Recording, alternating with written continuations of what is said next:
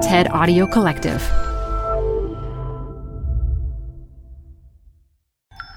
This TED Talk features civil engineer and entrepreneur Majd Mashharawi, recorded live at TED Women 2018. Support comes from Zuckerman Spader. Through nearly 5 decades of taking on high-stakes legal matters, Zuckerman Spader is recognized nationally as a premier litigation and investigations firm. Their lawyers routinely represent individuals, organizations, and law firms in business disputes, government and internal investigations, and at trial, when the lawyer you choose matters most. Online at Zuckerman.com. Support for TED Talks Daily comes from Capital One Bank. With no fees or minimums, banking with Capital One is the easiest decision in the history of decisions. Even easier than deciding to listen to another episode of your favorite podcast. And with no overdraft fees, is it even a decision? That's banking reimagined. What's in your wallet? Terms apply. See CapitalOne.com/bank. Capital One N.A. member FDIC.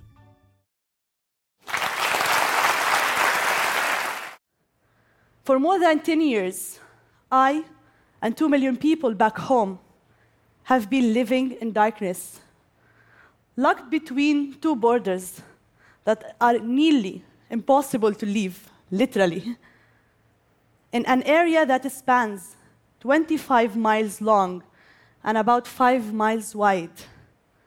I am Palestinian, and I am from Gaza. I grew up there, and I still live there. In Gaza, we have a whole lot of nothing, and I aim to create something from that nothing.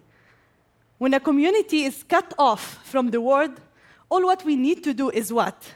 Is to think outside of the box, way outside of the box.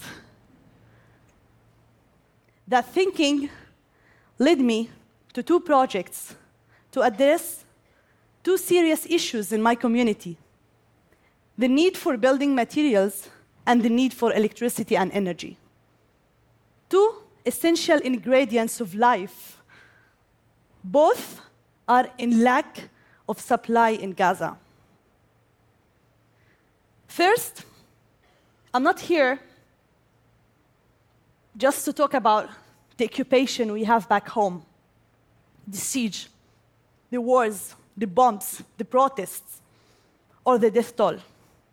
I am here because I wanted to show that we can live through it all. I am here because I wanted to make a change. I am here to tell you that I am a statistic that cannot be ignored. In 2014 war, thousands of houses were destroyed. Those houses were made from sun-baked stones and blocks. Those houses stood for decades and decades. Those houses were for my family, friends, neighbors, everyone I know. And that time I asked myself a question: what can I do for people? How can I help them? I knew we weren't able to get cement, aggregate, and sand to rebuild what the war destroyed. But also, maybe we can use something from inside the community, something we already had. I started to put things together. First, paper as a filler instead of the aggregate we import. But that did not work out. What about using glass powder to replace part of the cement? But that failed too. I guess making building blocks out of mud would be a great idea. But unfortunately, it didn't work out. During the process of burning the mud blocks, we had a huge amount of ashes. And I was like, why not we don't use those ashes? The idea flashed in my mind. Let's use it and combine it with the rubble of the demolished houses and make building blocks out of it. After more than 150 failed experiments and over 6 months of research, I actually made it.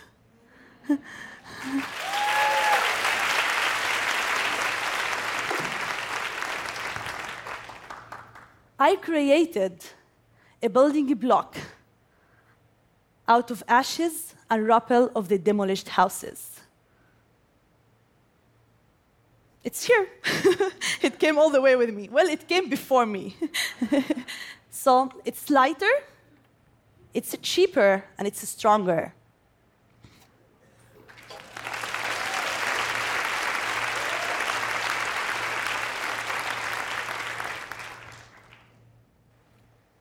This building block, of course, you ask yourself, how this girl do it? It's not that hard, and it's not that easy. First, we collected rubble from all around Gaza Strip. Then we combine it with the ashes that came from the landfills. When the recipe is done, it's time for baking.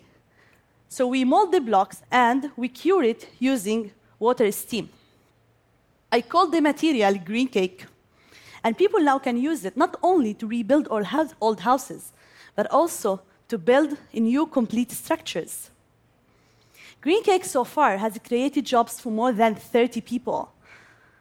And we were able to rebuild around 50 apartments. Each one of them is in size of household that almost for 8 people. We also trained fresh graduates, female and male, which is not very common in the community. And we got several awards locally and globally. This block is not just only a building block. It changed the stereotype about women in Gaza that stated this type of work is meant for men. Education is the strongest weapon we have to fight for our freedom, decent life, and future. My background helped me to do this proc. I went to the Islamic University of Gaza and I studied civil engineering, where there was 1:6 female to male ratio. Everyone told me I will end up without a job. I went for a major that meant for men, but their lack of encouragement did not deter me. It inspired me.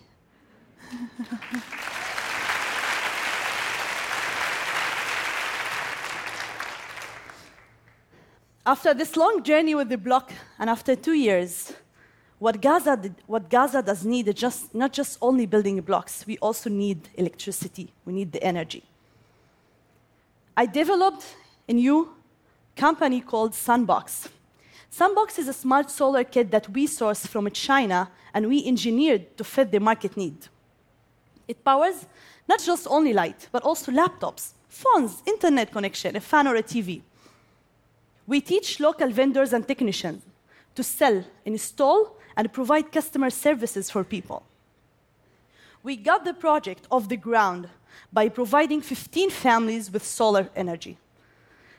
One of the solar units we installed in a refugee camp. The next day I came to check what happened with the solar, and I found a whole neighborhood watching a football match using our device.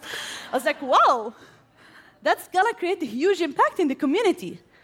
That encouraged us to go to the second round of bringing 200 units. But each unit costs around $350. And the Palestinian family can't afford the $350. So we had to think again outside of the box. How can we make this happen? If a whole neighborhood can watch football match using one device, it means 2, 3, and 4 families can share one device and enjoy the electricity. What we did is we created a new business model called Sharing is Caring. Sharing is Caring business model says 2 families share 1 unit, 3 families share 1 unit, and they split the cost. So they can afford paying for it. Well, the idea caught on. I didn't expect that, but it just happened. In less than 2 weeks, we were able to provide over 200 people with electricity.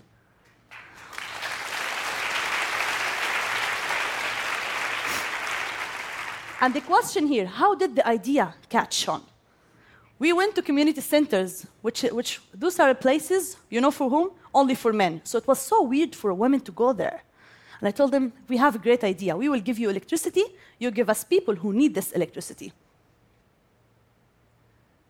Now, families are approaching us from all around Gaza Strip. I received a phone call from the team this morning saying, Majd, please, we are under pressure. We work 16 hours a day. We will not be able to work like this. Families are calling us every second. They want solar energy. Muna, one of the families we installed the solar unit for, she told me, you know, Majd, I've never imagined I will control something in my life. Now I can control my source of energy. I feel so special. What you have for granted is a privilege for others. People like Muna, she doesn't want to fight. She doesn't want to stay in bad life. She's only looking for better life. Our vision, or I would say everyone's vision in Gaza, which I'm very privileged to present the people back home, is to have a good life, future. We need to build the infrastructure of hope. We wanted to tell them it's possible to happen. It's possible to be treated as a human being. I don't have to cross 4 borders to come here. You can just go to the airport, see the people outside, see how the world looks like. Thank you so much.